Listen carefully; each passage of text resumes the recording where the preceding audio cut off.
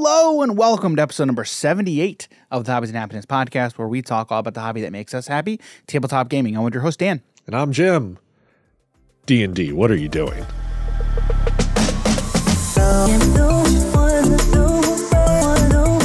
All right, so we're finally talking about Wizards of the Coast Dungeons and Dragons fiasco. Yes. So before we get into it, we need to talk about our sponsor, Amazon Audible. Head over to our affiliate link, www.audibletrial.com/hobbies and happiness. Sign up for your free 30-day trial today. So Amazon's Audible is an audiobook service. So when you sign up, it's a free 30-day trial. You get one free book added to your account. If you're an Amazon Prime member, 2 free books added to your account. You can cancel before the end of the 30 days if you want, if you don't like the service. But you get to keep those books that are added to your account. So again, if you head over to the site, www.audibletrial.com/hobbies and happiness, sign up for your free 30-day trial today. Talk quite a bit about The Witcher. You definitely, if you've not read those books, you definitely need to check those out. If you're a fan of the game, if you're a fan of the Netflix series, you'll love those books. So go check those out today. Again, that website link is in the description down below, audibletrial.com/hobbies and happiness. All right, so we are recording this. What's today? I don't know. So the 15th. What is today? Today's January 15th, so we're recording this well in advance, okay? Yeah. And the reason I'm mentioning that is even from just a couple of days ago, there's been a lot of changes, a lot of things that have happened. So a quick overview very quickly is Dungeons and Dragons announced an update to their OGL, their open gaming license, okay? Yeah. And that caused a community uproar. Okay. Now basically, Jim, can you kind of briefly touch on what the OGL is? Yeah. To the best of your knowledge. Okay. Yeah. So it's pretty much Wizards of the Coast, D&D, making it to where there's the third party people could take all of the content that they've had and start making other source content. So they could start producing other books, whether it's digital, also physical, for everything that is going on with 5th edition D&D. They have now changed it to where once you hit a certain dollar mark, I believe it's around 50,000. 50 to 70, something like that. We'll go over that. Once they hit about that point, Wizards of the Coast is like, all right, well, now we actually want some of this money. Mm-hmm. You know, like, so anything less than that, they're not really going out for people. Yeah. So before we really kind of get into the weeds here, I think like our goal for this episode, really, we don't really want to get into the weeds. Okay. Yeah. My interest throughout this whole thing has been and will be the community aspect. Yeah. Okay. And like how it affects the community. Okay. Mm-hmm. There, again, like this got to the #1 trending video on YouTube. Yeah. If you're not familiar, Moist Critical did a video and that was the video that was the #1 trending video in gaming, I think, on YouTube. Okay. Now he's got like 12 million subs. Yeah. He's got 12 million subscribers on YouTube. And like he did a pretty good take. Like I agreed with a lot of his takes in regards to this aspect. Okay. Mm-hmm. He goes over the situation fairly well. He talks about the professor because the professor has also talked a little bit about mostly the Magic 30 stuff because this is correlation. Your laptop? Yeah, it's fine. Okay. I just didn't know if it was like a timer thing. No, it just says we got an update. Okay. Yeah, it's fine. Yeah. So Jim's watching out for us here. I've got everything set off to the side, and we're like, we don't want we don't want catastrophic failure to happen. I've seen some updates on computers. They're like, oh, if you don't reply in 15 minutes, we're restarting your computer and update it. Okay. Yeah, but even this computer, just so you know, this laptop, if this restarts, it's not a problem. Okay, it's not a problem because it's not. Yeah, it's not running anything. Okay. So, anyway, back to what I was saying. So he goes over pretty well the situation. Yeah. And kind of what's happening. Okay. So his video talks mostly about the company, right? Wizards. Yeah. So one thing that I'm not sure, throughout this whole thing, I've been very interested. Like, where is this coming from? Is this coming from Wizards or is this coming from Hasbro? Because everybody, you know, the talk is Wizards is such a terrible company, right? But like, is it really Wizards or is it coming straight from Hasbro? Because Wizards is owned by Hasbro. Yeah. That's what I'm not sure about. There was a recent post from Wizards or Hasbro. I'm pretty sure it was Wizards D&D. Then they were saying that they were planning on changing up the monetization for D&D, turning it multi-platform or whatever exact wording they said. If you're talking about their update, I do have that pulled up.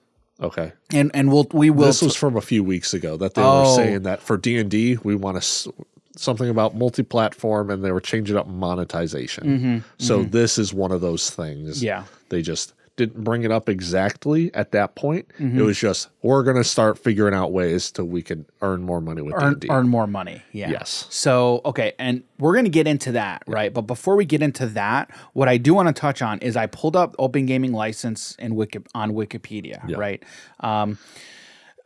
Again, take the facts that we're saying kind of at face value, because, you know, we're digging into these just to kind of get like a surface knowledge, right? When it comes to the facts, I'm mostly concerned, right, with just the superficial knowledge of kind of just knowing at face value kind of what's happening, okay?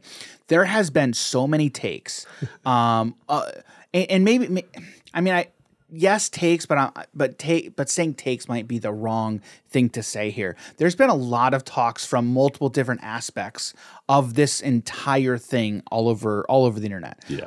Like if you go on Twitter, like Restoration Games was talking about. If you're not familiar, Restoration Games does the Unmatched series, and what they do is, like, a lot of their business model is taking older games that they don't necessarily own the IPs for, and then like updating the game, because so like the Unmatched series is there was a Star Wars game. We had talked about this, and you talked about it, I think. There was a Star Wars game that was like loosely based off of. The name is escaping me. I'm gonna have to find that. Legion, Destiny. No, it's a 90s game. Yeah, so it's a video game. No, okay, physical. No, it's a board game. Okay. Yeah, it's a board game. But anyway, Restoration Games was tweeting a lot about this topic, and they were coming at it from like the legal aspect. Because somebody was saying, like, as I taught my law students, so it must have been a law professor. Yeah. Right. So obviously, because this touches so many different aspects, right, of the industry. So because like the legal aspect is key. Oh yeah. It is 100%. Huge. Yeah. Right. And like, yes, as a community, you cannot like the thing that a company is doing, but like, if they have to for legal reasons, then, you know, I think the community should take that into account. Not saying that's what's happening here, but like the legal aspect is something that should be looked at, I think. So anyway, the Open Game License, according to Wikipedia, says it is a public copyright license by Wizards of the Coast that may be used by tabletop role-playing game developers to grant permission to modify, copy, and redistribute some of the content designed for their games, notably game mechanics. However, they must share alike copies and derivative works. So essentially what Dungeons & Dragons is, from my understanding, okay, yes, it's a game, but it's really more of like a loose rule set of gameplay mechanics and rules of how to, because D&D is all about what you can think up in your imagination. And like, you need a foundation upon which to build, and D&D is that foundation. Yeah, these are more of guidelines. Yeah, they're more guidelines.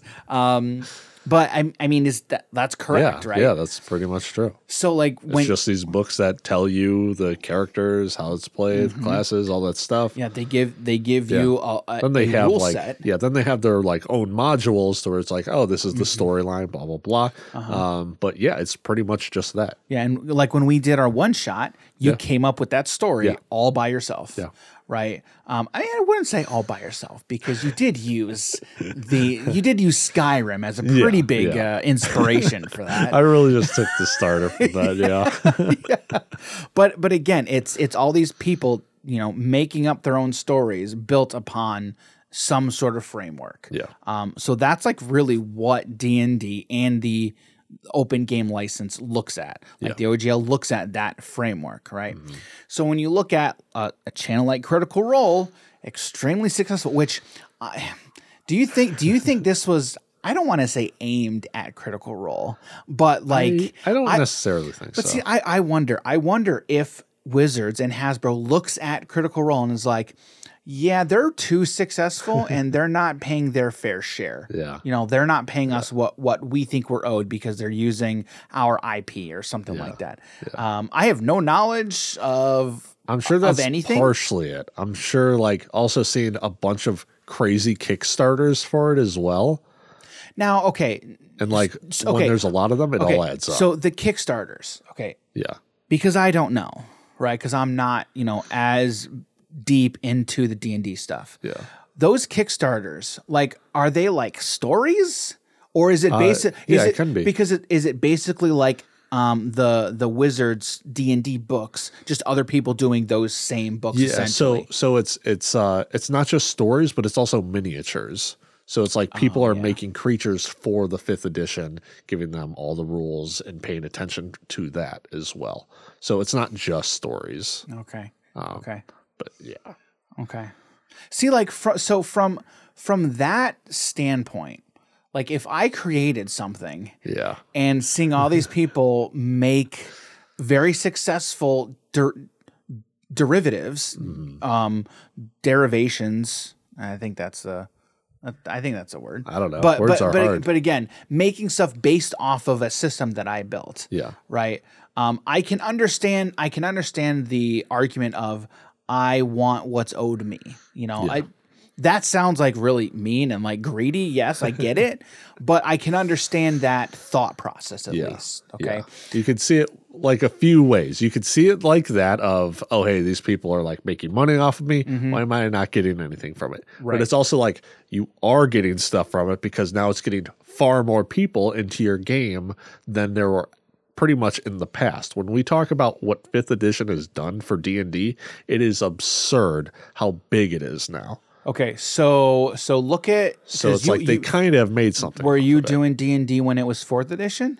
I started a few years ago, so I don't know anything about 4th edition. Okay, because what I'm curious to note is how I wonder how big D&D was before they did 5th edition, and then look at where it is now. From what I hear, it really blew up during 5th edition. Now, but so then I would look at why is it big now? Is it big because of independent creators like Critical Role and other creators like that? Or is it because of the changes they made due to 5th edition? Like those are questions that I would have. Yeah.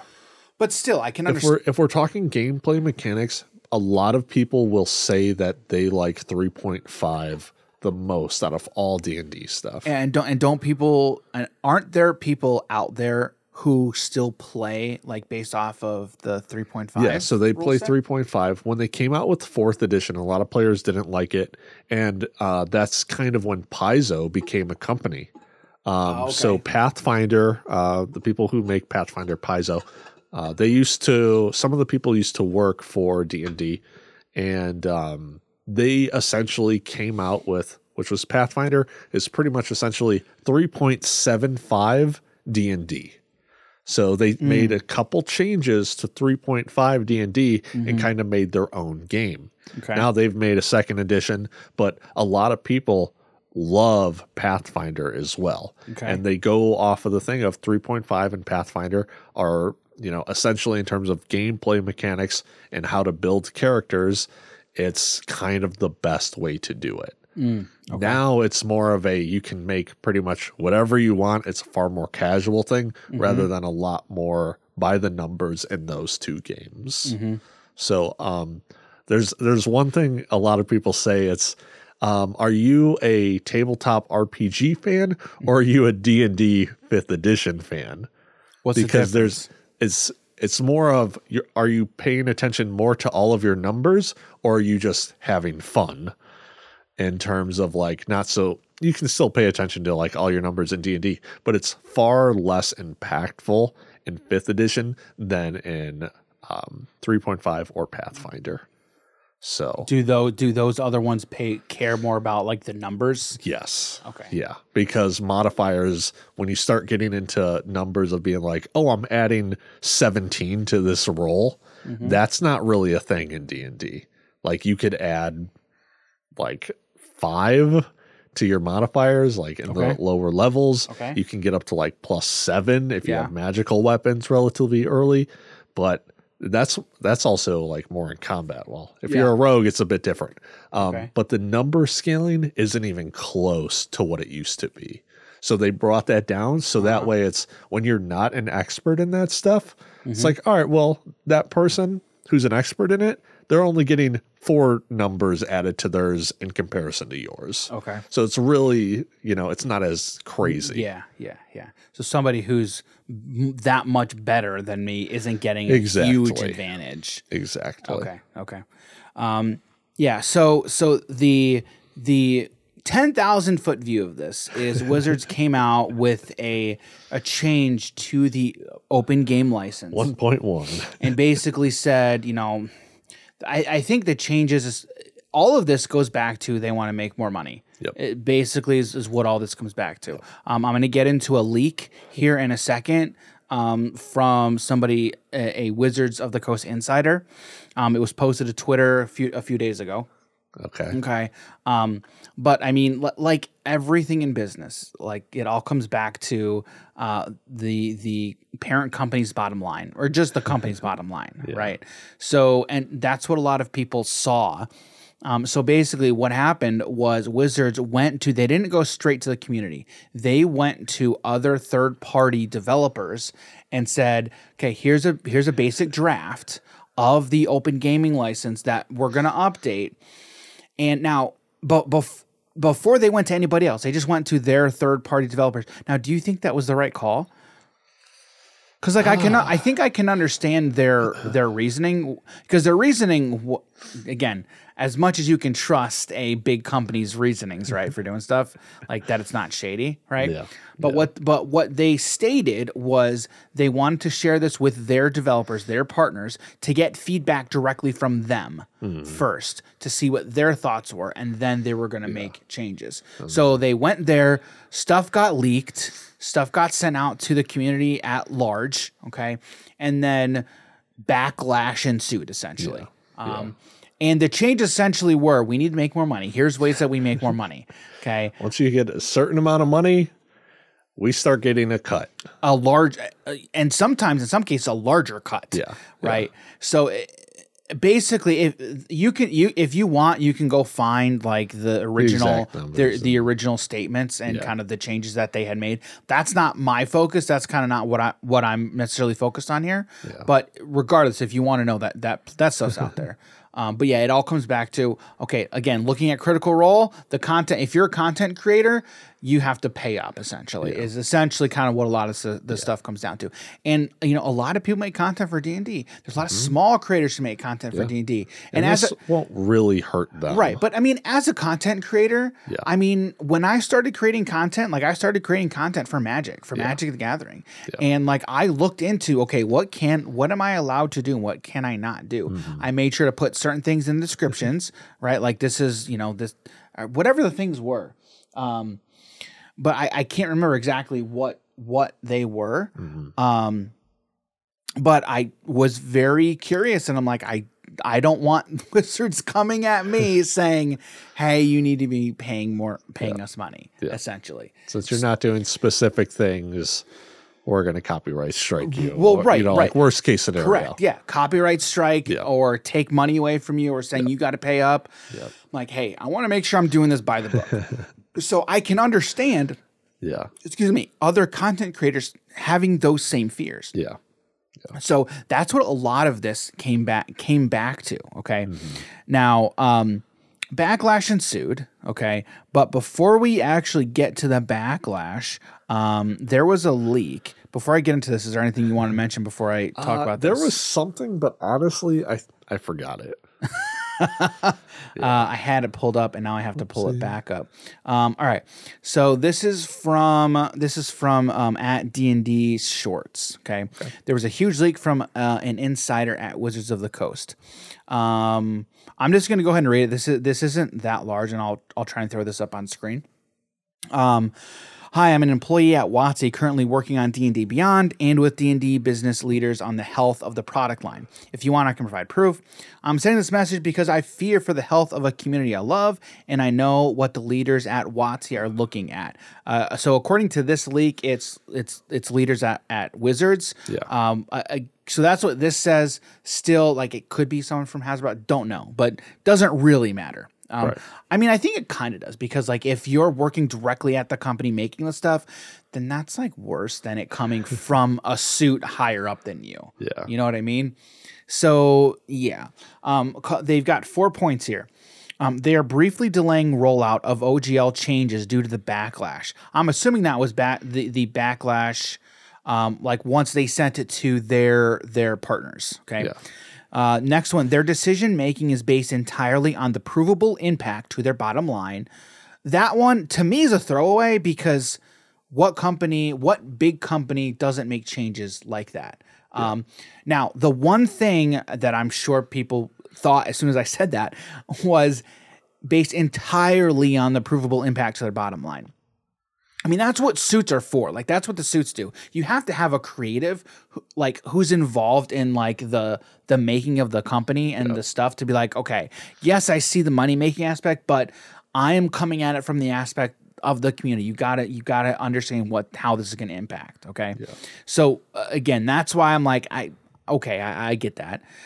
Next thing, specifically, they're looking at D&D Beyond subscriptions and cancellations as the quickest financial data they currently have. Which, I mean, subscription models are like your best way of making consistent money. Yep. Right. And then they are still hoping the community forgets, moves on, and they can still push this through. Which that's just like, yeah, that's what happens. Hey man, give it enough time, all drama sets to the side. I've decided to reach out because at my time in WotC, I've never once heard management refer to customers in a positive manner. Their communication gives me the impression that they see customers as obstacles between them and their money. That's something I want to highlight real quick. There's a creator out there. I'm not gonna name them, okay? But they did a video about this, and the thumbnail and title said "Wizards Insider." They see customers as obstacles between them and their money. That was not the quote. That's not the quote, okay? Like, that's irresponsible. I think that's irresponsible, okay? Because that's not what it says. Yeah. It says their communication. Now, granted, I didn't watch the video, but again, on the thumbnail, I pulled up the video, and so many comments. Is this what somebody said though? Like, is this accurate? Is this true? Okay. I mean, that's what clickbait is, right? Yeah. It's clickbait. True. You did click it. I did click it. But it says their communication gives me the impression that they see customers as obstacles between them and their money. Okay. Yeah. So somebody didn't say, well, customers are just obstacles between them and their money. Like, that's kind of disingenuous. True, you're right. Actions speak louder than words. So even if they didn't say it, they're showing that this is how they are. So I agree. Like, I get that for sure. But my question would be, I mean, the thing is though, it's also, why would they ever admit that? Well, yeah, right. But it's so tough too. Like, when you're talking about a big company, like when you're a small company, it's a lot easier to be like, yes, I'm much more for the community. But when you're a big publicly traded company who Are you accountable to your community? Not really. You're accountable to your shareholders. Yeah, true. I should honestly probably get some Hasbro stock. There you go. I'm a stockholder. I'm going to do that tonight. Yeah.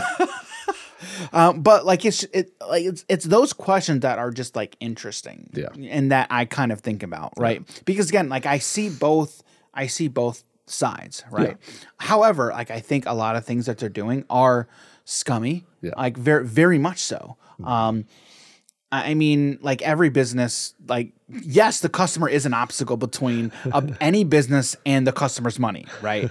Like that's just right. Like that's just a truth of the thing. What do you mean people are just giving me their money for no work at all? But you don't treat the customer as an obstacle, right? You have to care about, and not show that you care, but like actually care about your customer. You have to care about your community, right? This continues. The DDB team was first told to prepare to support the new OGL changes and online portal when they got back from the holidays, and leadership doesn't take any responsibility for the pain and stress they cause others. Leadership's first communication to the rank and file on the OGL was 30 minutes on January 11th. This was my first time they even tried to communicate their intentions about the OGL to employees, and even in this meeting, they blamed the community for overreacting. Well... I will repeat, the main thing this leadership is looking at is DDB subscription cancellations. And you know what? That is how the best way you vote as a community. Yep. You vote with your wallet. You might not be a shareholder. And people voted with their wallet by canceling the D&D Beyond subscription. You don't need D&D Beyond to play D&D. Nope. Buy the book. Like, you just buy the book the one time. Yeah. Explain. What is D&D Beyond? Do you know? Oh, yeah. Okay. So it's a website that they have, and you're able to have digital copies of their books on there. You can buy them straight from there. They tend to be cheaper. Just a little bit though. It's not a lot cheaper. So even if you have the D&D, because D&D Beyond is a subscription. So D&D now has a subscription. So D&D Beyond was already a thing, and it was really just for holding the digital assets that you have gotten through their website. Then you could also make like characters on there as well. And they would save them and stuff? Yeah, exactly. Okay. So it was like if you have an app, app on anything, you would then be able to open it and you have all your stuff right there. Okay. And then they later on came out with the subscription model of there's individual, but then there's also like a DM's version. So like, are you a player or a DM? Got it. If you're a DM, then you could have all of your stuff on there and you can have your players kind of access it as well. And with the DMD model or the DM model, along with the player, you would have access to all the books as well. And then all the like, I guess, premium functions that would normally be on there. So, but you don't actually own any of it. Okay. I guess you don't own any of it anyway. Right. It's digital on their app. Right. Which is why I'm always for physical ownership. Yeah. Like physical ownership of your stuff. Yeah, 100%. Unless it's on the blockchain. You know what I'm saying? Yeah, right. So anywho, so if you're doing the subscription model on D&D Beyond, you just have it for like that month or however long you're paying for it. So at some point, you need to find out when it's better to just own the book or the digital book, whatever it is, versus keep paying that subscription model. If you're trying to do that. Do you know how much the subscription model was? I don't know off the numbers. I saw that they had it, and I was just like, no, I'd rather just have the books. I'm going to play this for a bunch of years, so yeah I'm just going to do that. Yeah. So anytime you've had like an existing model or an existing product and then try to say, let's do a subscription. That's the best way to make more money long term. We'll say like around $10 a month, something along those lines. Yeah. So after like 6 months, you paid for the player's handbook. After another 6 months, you paid for like Tasha's or Xanathar's. And I would really just recommend 3 books to people. Yeah. That's it. Yeah. It's just, I remember when subscription models first started rolling out and becoming a major thing. I was not a fan.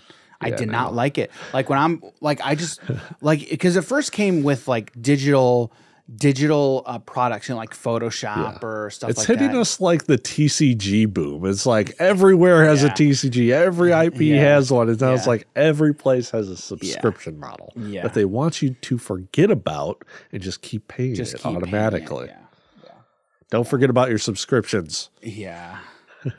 Yeah. Oh, hey, subscribe to Oh, hold on. Speaking of subscribing, we're not looking for money though. All right, we're just like, you hit the subscribe button. We're not getting, I guess we are like getting money from it, but you're not paying anything. No, you don't get money from the subscription. You just get money if you're monetized by the number of views. That's just ads. Yeah. You know what we're talking about. Unless they subscribe, like if once we get Patreon Live, YouTube members, like that's.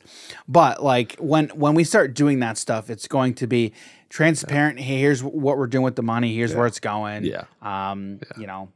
But that's that. We're not a huge, massive monopolistic corporation. I kind of like being transparent with like how all the money goes, because then it also keeps us in check of where are we putting all this stuff. You know? Yeah. Right.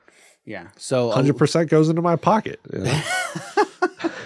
Yeah, and that's another conversation for another day. But like it's once we start getting stuff, it all goes back into the business. Yeah, it all goes back into it. Like one of the things, I want to hire an editor, and that's something that is gonna be expensive. Just offload all of that editing work to somebody else, and I want to pay them to do it, right? Because they're I was just thinking back to the interview. Okay, one of the things that Jake had said was like, nobody works here for free for forever or for even a long time. Yeah.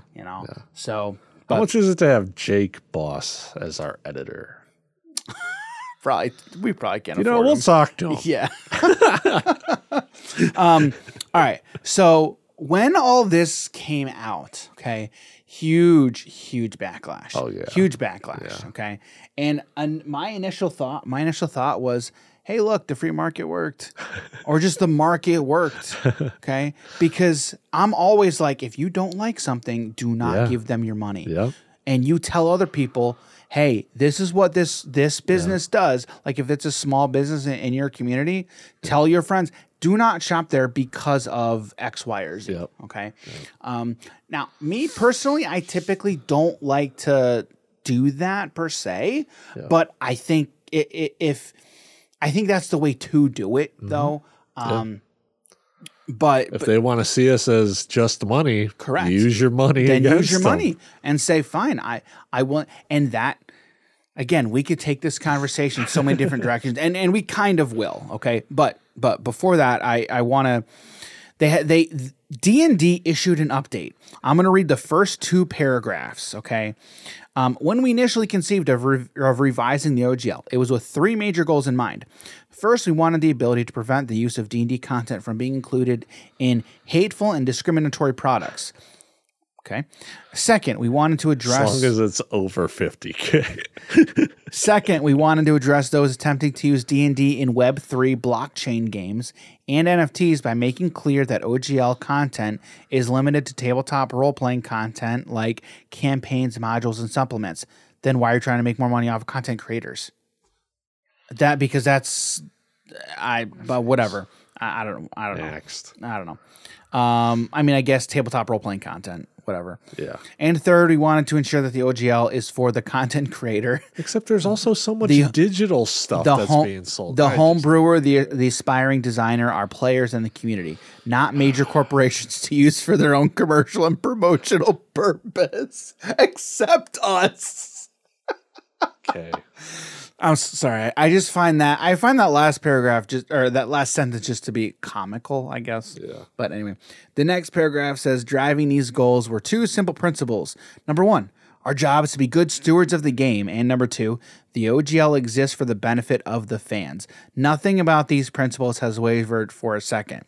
Jim, after reading that, what's your initial take? What a load of bull stuff. What a load of bull stuff, man. Yeah. The thing with the blockchain, NFT, blah, blah, blah, like, I understand that not every company cares about it. I know some do, a lot of don't, and them like just being, oh, we're trying to stop that. It's like, because they care about the tabletop space. It's like, no, you already have digital stuff. Yeah. That you're going to be charging people of. And it's just like, oh my goodness. Then at that point, like, Roll20 wouldn't be a thing. I don't even know what Roll20 so is. Roll20 is a website where you can go in there. It has like maps and stuff for D&D. It has character sheets for D&D, Pathfinder, forums for like a bunch of people to group up. It's a pretty nice setup. Yeah, then at that point you would be trying to like take that down because it's not about the tabletop scene. It's all digital. It's all on computer at that point. I'm just like, They do say in the next paragraph, they said that's why our early drafts of the new OGL included the provisions they did. I would assume those provisions that they're saying is, capping. Yeah. Or not capping, but a revenue number at which their royalties essentially start kicking in. Yeah. That draft language was provided to content creators and publishers so their feedback could be considered before anything was finalized. And when I see, whenever I hear a big corporation say their feedback could be considered, this is what I think happened. Okay, yeah, we considered it. We don't care, but we considered it, and we're finalizing it. It'll be like, all right. I'm not saying that's what happened, Right, but that's what I think. This is what it's like. Dan just tells me like what he thinks, and I'm like, oh, okay, that's nice. Anywho, that's true. Exactly, dude. Oh my goodness. Yeah, exactly. You're not wrong. Yeah. And then they say, however, it's clear from the reaction that we rolled a 1. And there was, I got to find that. Meaning that they crit failed. Yeah. If you guys didn't know that. So, and I think I saw this on Twitter, but I think somebody from D&D was saying, the community will view this as a win, and they will view it that we as a company lost. No, we view it that we both won. Like, well, okay. Like, that's them trying to say, we care about the community.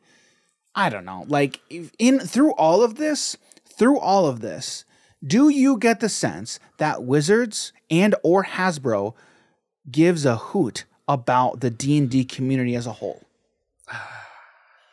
Man, D&D hasn't cared about people since Gary Gygax died.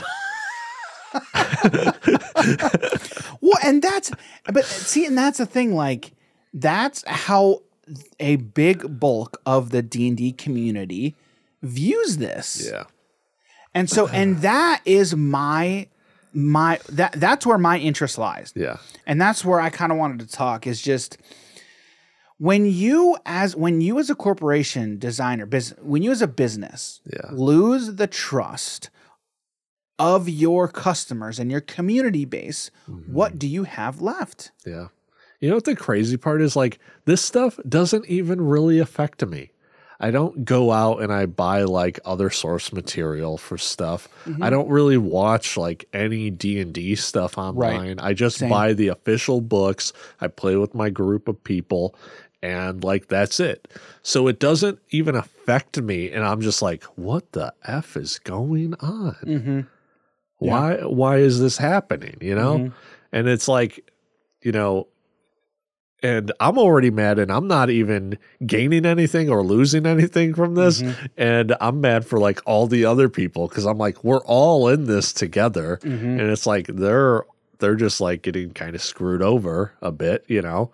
And when's the last time you bought anything new from? New? Yeah. Like a book or anything? Believe last year. Would this hinder you from buying anything new from them in the future? Would this stop you? Would this stop me? Ooh. Because man, again, we just talked about, you know, voting with your wallet. Yeah, and it's easier to do with like a subscription thing. So here's the thing. They are actually coming out with like a new edition of D&D. It's called D&D 1 or 1 D&D. I forget the exact name. Yeah. Okay. And I pretty much just played fifth edition. I was interested with the new stuff coming out. I like the changes. But I mean, like, also this stuff can just be found online. We don't condone it, but no, like, but they post it online. Oh, really? All right. Maybe other people. Well, all right. So they post Unearthed Arcana, which is just like beta testing stuff. Oh, yeah. So you could just use all the beta testing stuff. Yeah. So it's unless you want to play competitive.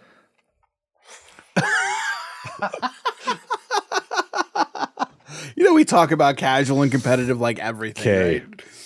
You know what? You know what, dude? You know what? D&D. If people talk about playing Uno competitively, how much you want to bet there are people who play D&D competitively, it's whatever called, that even means. It's called like Adventure League. That's like the tournament. It's not even a tournament. It's just a setup. Yeah. So there's a thing called Adventure League, and this is crazy. Okay, so Dan doesn't know about this. I forget. Like he's kind of a beginner. We did have it at Grapple. Did anybody do it? Yeah. Yeah, we actually had a good showing for it. Okay, all right. And so it's an official thing where you can take these characters and join other people at completely different stores with the exact same character. As long as your level has fallen in within the level range. It's between like 1 and 5 and then 6 and 10 every 5 levels, roughly. And you could jump in other modules with a specific character that you have. Okay. So, yeah, that's like their competitive. It's not even competitive thing. Okay, I was going to say, then how do you win? All right, well, DMs are the only ones that can win. Or if you're a player, that makes the DM so frustrated that he kind of stops DMing. That's the only way you actually win as a player. DM can be like, oh, rocks fall, everyone dies. Like, get out of my face.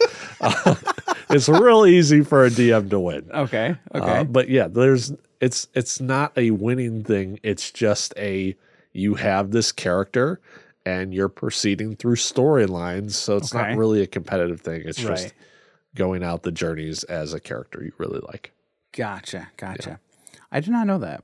There's a lot in D&D that I'm not. Paizo Pathfinder has a crazy setup, which we'll talk about a different day. Or I'll tell you at a different point. It doesn't even have to be out here. Okay. All right. That'll be interesting. Yeah. So yeah, my biggest takeaway from all this is I think as a business, you have to treat your customers like royalty almost.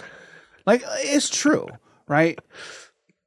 I just had a terrible thought. Sorry. Okay, no, go ahead. What if I go in as like these adventure leagues as like a rogue who just literally takes everyone else's magical weapons from them and then they don't get to have it for the rest of their careers?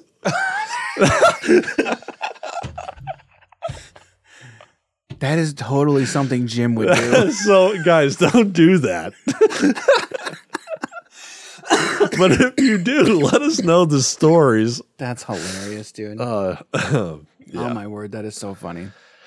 Yeah. So, again, if, like, you get a magical weapon, you could take it into the next story, the campaigns, blah, blah, blah. But if, like, you could take it away from you, if it gets taken away with you by a rogue, then, you know. Yeah. You're kind of SOL there. Yeah, that's messed up, dude. That's so messed up. Anyway, back to what I was saying. Yeah, sorry. I think as businesses, especially within the tabletop space, okay, like you're an LGS, okay, you're an LGS. You are, you know, any type of business within this space. I mean, the biggest I think is a designer, okay. And an LGS. Yeah. Okay, those are kind of would be the two big ones. Okay, you really do need to treat your customers like royalty. Okay, you need to show them that you do care about them. You can't make it like obvious, because yes, every business has to succeed, and they need to make money in order to succeed. Okay, because if they don't, they will fizzle and die. That's just the reality of the situation. When it comes to a TCG, okay. The way they succeed is by selling product that they sell, not the secondary market. They don't make money on the secondary market. Yeah. Okay. I don't really agree with the like royalty as a word, but I get what you're saying. Yeah. Right. Yeah. Like you understand. Be friendly. Yes. Treat them as people. Yes. You know, be happy. I mean, when like they're there. the old adage, the customer is always right, is true to an extent. Yeah. Okay. I don't like to think that, though. I know you don't like to think that, but it is true to an extent. Okay. You do have to treat the customer like you do have to care about them. Yeah. Okay. And not like treat them like you care about them, but you actually have to show that you care about them. Yeah. Even if you don't like them or don't agree with them. Oh, there's been a lot of people I didn't like. Well, right, but they still are giving you money. Yeah. Okay. Yeah. And like you need to treat them with respect. Still give them time. Still give them attention. Right. You know. And then when the customer knows that you just see them as all you see them as is a pile of money, then they'll go somewhere else. Yep. Okay, because they want to be treated well. Yep. Okay, they want to be treated like you care about them. I mean, I had a lot of conversations with the owner of Grapple. Remember when I first started going there, I would just chat with them. Yep. We had some similar backgrounds, and we just started talking a lot, kind of about Magic and just about the shop and kind of each other. And very nice guy, took the time and invested that time into me. Yep. And I never had a negative experience with him. Okay? And that was something that I appreciated. Okay. And like, that is what is important. You need to treat your customers in that way. Yep. Okay. We have plenty of shops. I was at a local Flesh and Blood tournament yesterday and was talking to some new people, okay, about our local area and how there are some shops that don't care about their customers. And it's quite painfully obvious. Yeah. And people don't like to go there, but they don't have much of a choice in the local area because it's what's there. Yep. And I said, oh, look, an opportunity in the market. Let's pounce on it, right? But it's true. Like, you have to show your customers that you care about them. Yeah. And I think this entire fiasco is just another proof of said thing. Yeah. Right? Yeah. So, what do you think? There was a lot. There's a lot of stuff. Yeah, there's a lot. There is. But like, to me, this is what is, I think, the biggest truth that I take away from it. I pretty much have every like customer. I don't even call them customers. Like at Grapple, we would just call them our guest. And then like I use that term at my new place, and I don't know if they like even think about it or something, because other people will say customers. I'm like, oh yeah, our guest showed up, blah blah blah. Like, I always try to take time, learn about the people, find their interest, and sometimes people are just like, oh hey, I'm looking for a gift for this person, blah blah blah. Try and help them out as much as possible, because I know, like, for me, when I was growing up in these, with being such a big fan of these card games or video games, my parents weren't like into this. They didn't know anything. Right. And they didn't even know like these shops existed. So they were kind of just like completely blind with ordering things online or finding stuff at stores. And they didn't like really know anything. And so it's like, for me, growing up like that, I know other people also have that mindset. They don't know anything about this. They're getting it for a kid, blah, blah, blah. Right, and I'm like, okay, I want to make this as easy as possible for you to understand. Ask me whatever questions. I will go through things 10 times if you need me to.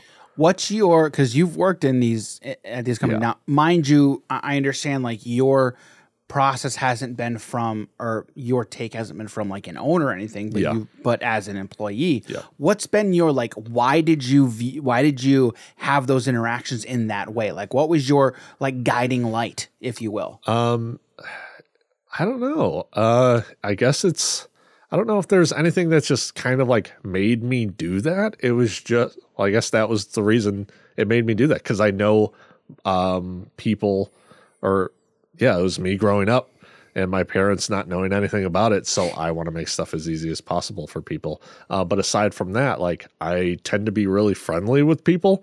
Some people might call me an a-hole, but, I'm just like having fun through other means. And like, you know, everyone has fun different ways. I'm changing things up with people. Right. And I'm being, real friendly with people. So we all tend to have a good time. So, other than that, I don't have like anything that's like, oh yeah, because I know they'll come back. It's just, that's just how I am. Yeah. Have you been to Walt Disney World? Yeah. Okay. If you've ever been to Walt Disney World, then you have most likely experienced firsthand the way Walt Disney World treats their guests, and they call you you're all the guests. Yeah. Okay. Our guest. The level of customer service that I have experienced at Walt Disney World is like bar none. Yeah. I've never experienced customer service on that level in any other business before, like ever. Yeah. And that's one of the things that again, we're talking specifically Walt Disney World, okay? That I've never had any experiences like that. And there has been book after book after book, talk after talk after talk, like the Disney principle, the Disney philosophy, like of customer service, right? And it was a lot of it was based off of Walt Disney himself, okay? And like how he viewed, like how he wanted his guests, to experience his parks and I feel like I should look into this. Absolutely. I didn't even know this was like a thing. Oh, absolutely. I know I'll have to find some books that that I can get you to read over on Amazon's Audible. Yeah, yeah. But I'll need to find some good ones because, like, again, I've talked about my wife's family being big into Disney. Yeah. I've talked to my father-in-law a lot. I haven't been there in like 15 years. Okay.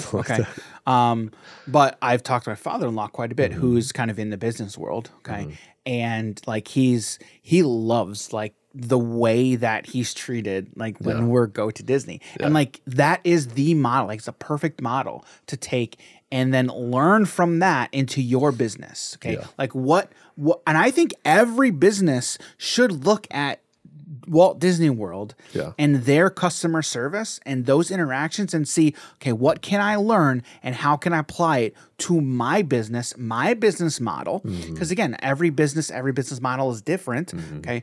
But I think some customer service principles are, pretty much 100% transferable from business to business, industry to industry. I didn't realize how much like emphasis I put on customer, like, I guess, satisfaction or support or whatever you want to call it. Huge, man. But like, it's like really one of my number one priorities when it comes to working. Yes. And I actually got scolded when I worked at Target for having too much attention, like for customers. Yeah.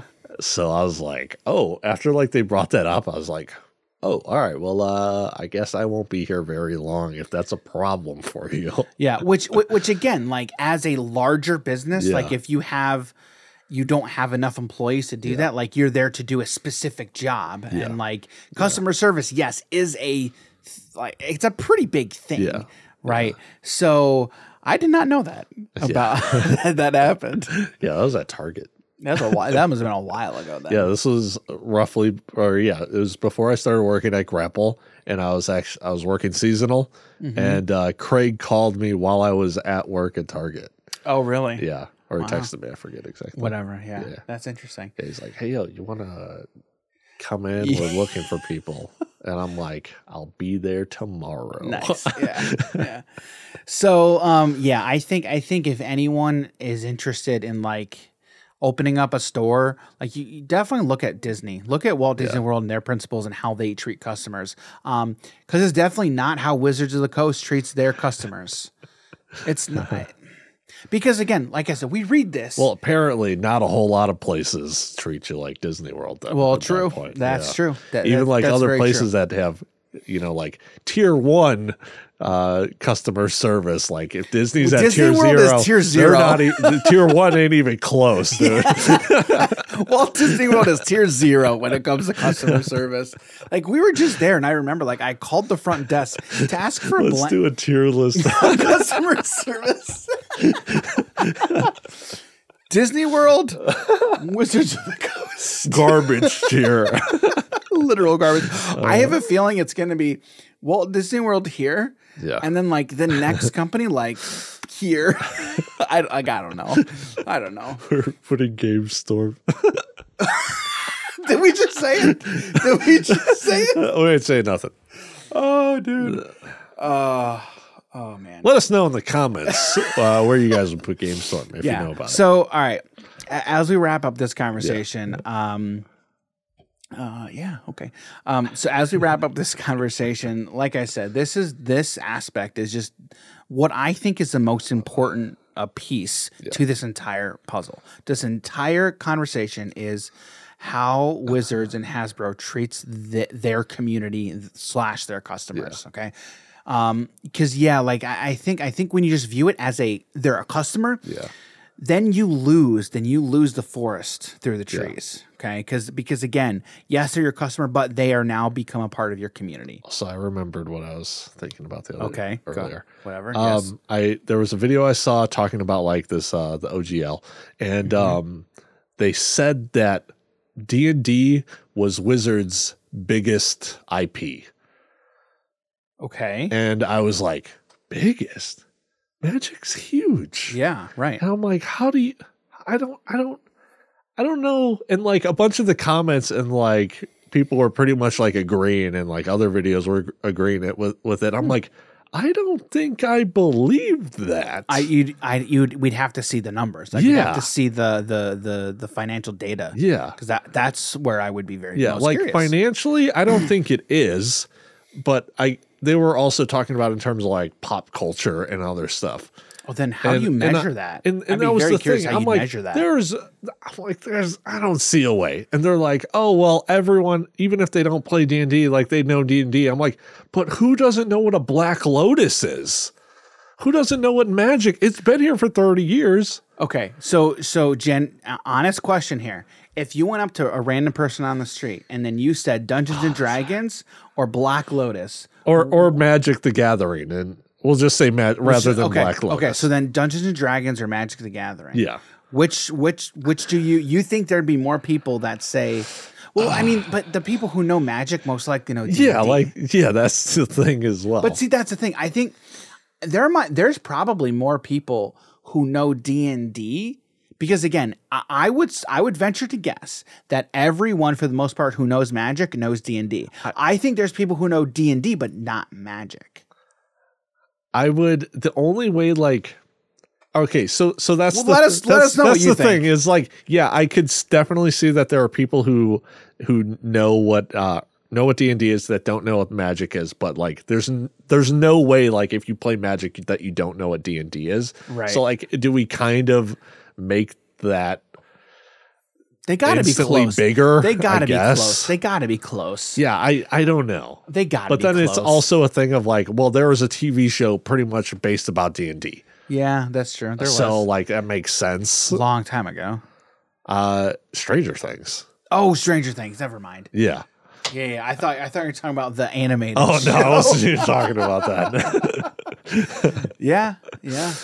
I mean, D&D's been around longer than Magic. I get that. True. But it was also like, I don't know. It's just so hard to say because they're just so both huge. I know they are. They're both. It's like saying the big three of card games. It's like, which one's bigger? Yeah. I don't Depends know. on where you are in the world. It's like, right? yeah. So, all right. Well, before we move on, let us know what you guys think. Do you think D&D is bigger or you think Magic's bigger? Let us know what you think. I would assume Magic makes more money than D&D. I'm just throwing that out there. I would assume though too. I would assume so too. But again, I think what you were saying was what Wizards or Hasbro was saying was just as a brand on a or it was whatever that video or that content creator stated. That's what I was understood. Yeah. Understood. So let us know what you think. Let us know down below in the comments what you think. If D&D is bigger or Magic's bigger. You know what? All right. Sorry. Go ahead.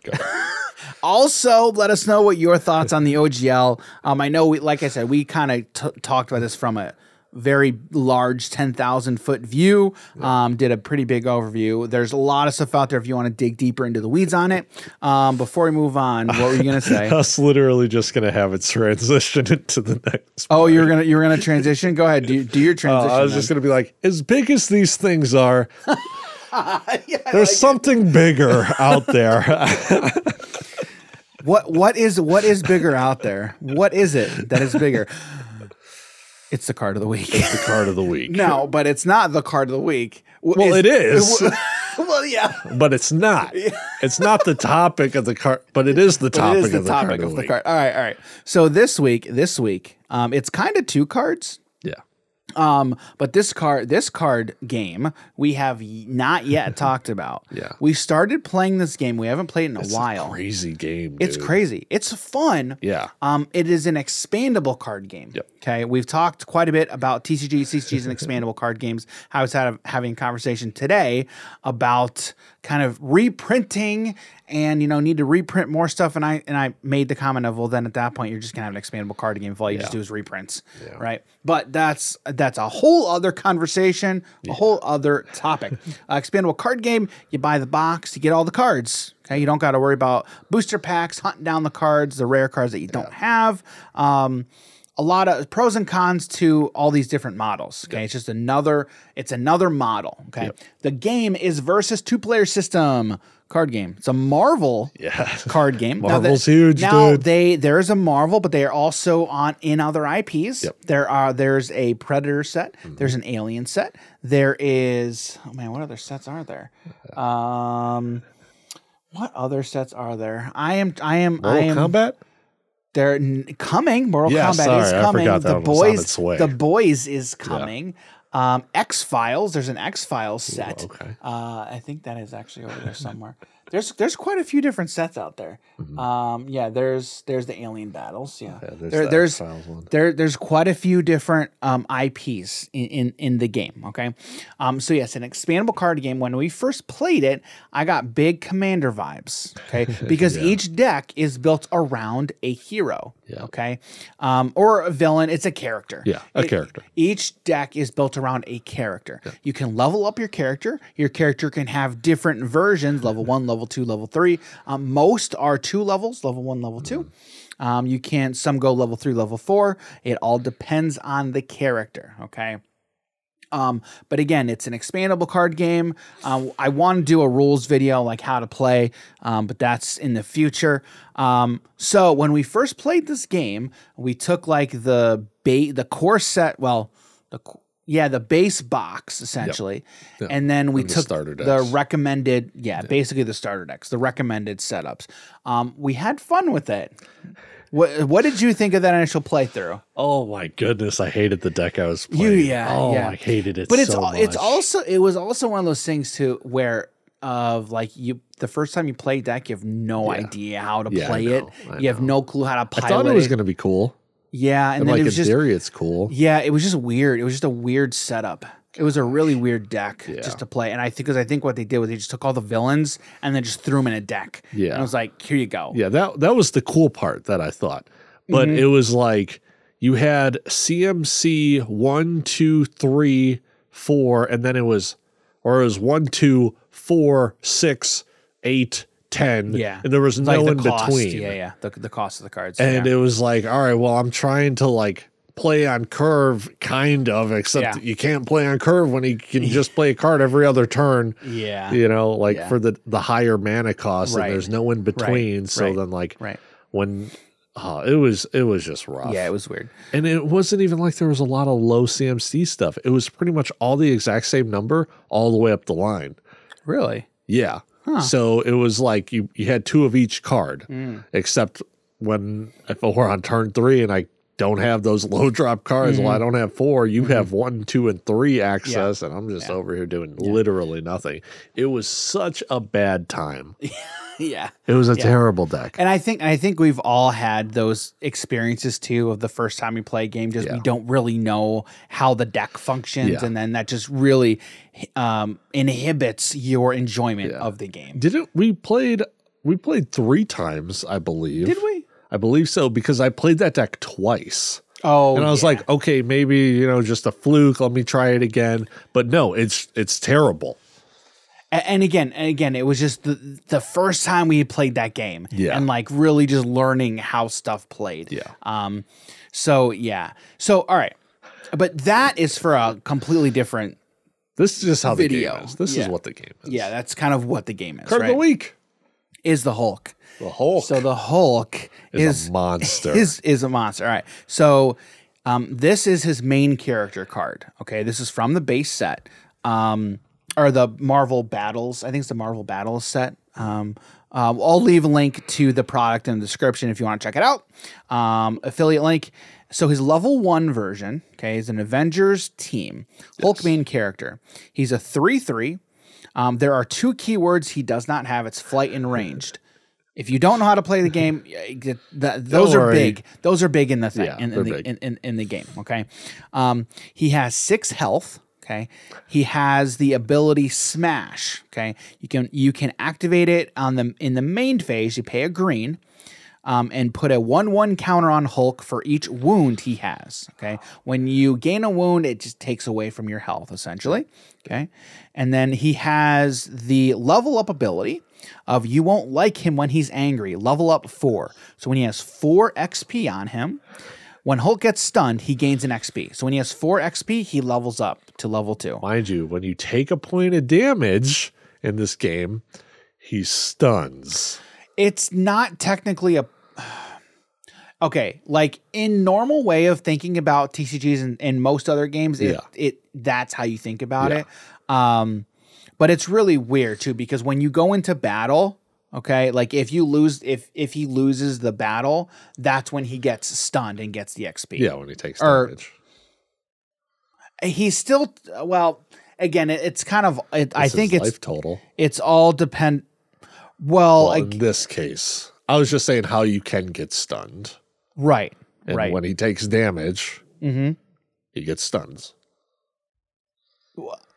Again, saying it differently. Well, because that stat line is it's like 3 different stats, right? You have your attack, defense, and then health. No matter how much over, so if he gets hit for 3 damage, okay, like he gets hit. Let's say someone's coming at him for 6, okay, he can block 3 of it. He gets hit. He's not taking 3 damage. He only gets the 1. Yeah, I know.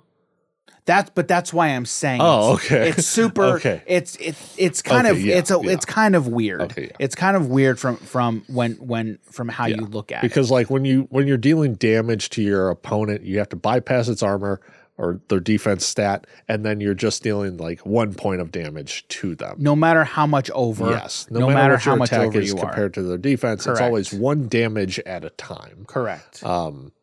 So he'll get stunned right. when he takes that point of damage. Right. And then he goes like face down, and I don't believe you can attack him again. I'm pretty sure you can't. So then eventually after he takes 4 damage, it's been a while since we've played. Levels up. He levels up. I was trying to find the card. I was trying to get the card. It took me a minute to pull it up. So he levels up. His level 2. Okay, he's a 6/6. You said he was a 3/3. He was a 3/3. Okay, and then he turns into a 6/6. Yes. Okay, still has the 6 health on him. Same ability of the Smash ability. Okay, so Smash in the main phase, you pay a green. Put a 1/1 counter on Hulk for each wound that he has. Remember, he's flipped. He's taking 4 damage, so he's getting 4 counters. And then he has this other ability. 10/10. He has this. Yes, he has this other ability, and you could do that every turn. I know. You could do that every turn, but also has this other. As long as you have the green resource. As long as you have the green resource, which I believe you kind of only have access to what, 4? There's only 4 or 5 different colors in the game. Yeah. But his other ability, Banner's Influence. You can, during the build phase, you pay a yellow. Yeah. Remove each +1/+1 counter from Hulk. Draw that many cards. That's so good. So, I believe build phase comes before main phase. Yeah. So if you have 4 counters on him, build phase, pay the yellow, remove those counters, draw that many cards. Which, if you're a good Magic player, you're going to have a problem with that mechanic. Yes. Oh my goodness. Yeah. So you're going to do that, remove those counters. During the main phase, you pay the green, put those counters back on, and then you just go. That's crazy, dude. Yeah, so such a phenomenal card. I had again from what we know, we think Hulk's pretty good. Yeah. Now we have no idea what the meta is. We know nothing. Yeah, just from our play test. Just from our play, it was kind of nutty. We have a story about it, Yeah. So I think Jim, what story is this? No, it was just how badly I got stomped by this card once it flipped. Yeah. You know what's funny to me?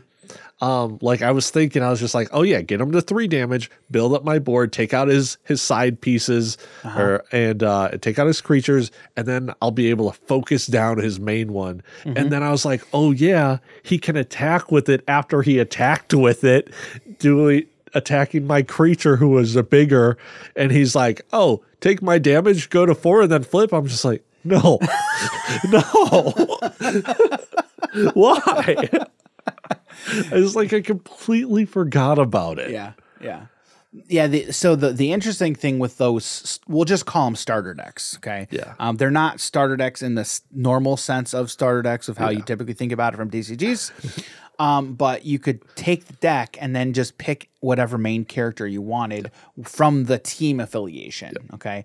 So this is a very cool game. I like expandable card games. It's just expandable card games just not as popular as TCGs and CCGs. They're really not. And so finding the people to play expandable card games with, it can be difficult. But that's why you got to go Discord online, find those communities. I would love our Discord community to get built up with many different types of players from a lot of these different games. So speaking of, join our Discord, links in the description, like in every description of all of our podcasts. So go check that out. That's this week's card of the week. I want to do more Versus videos because it's a pretty cool game. And if you guys ever play it, play as the Hulk, and then you will raffle stomp your opponent with the 10-10 as you watch as they can't get over that. And there's a lot of different expansions. There's a lot of different boxes, and it's getting to the point now to where some of these boxes are kind of hard to come by, harder to come by. One day. Okay, we were talking about we were talking about like rarities and reprinting in TCGs and CCGs. You can run into the same problem with expandable card games. Yes, but again, it still comes back to reprint. Yeah, I mean reprints are a thing. I get it, but it's I am talking about like there are still some boxes in Marvel Legendary that I don't have. It's like the villain set, I don't have that. But the thing with like the reprints, it's like, okay, well, they're just going to constantly keep flowing out this one, and then they're going to keep making the next one. And then it's just like at some point, they're just going to have a bunch of products sitting around doing nothing. They're not just going to keep reprinting it. Yep. But that's a whole other have we done an episode about just like strictly reprints? I don't know. We should do an episode like all on reprints. Get a lot of people mad. Yeah. Good. Also, I guess that's kind of spoilers as to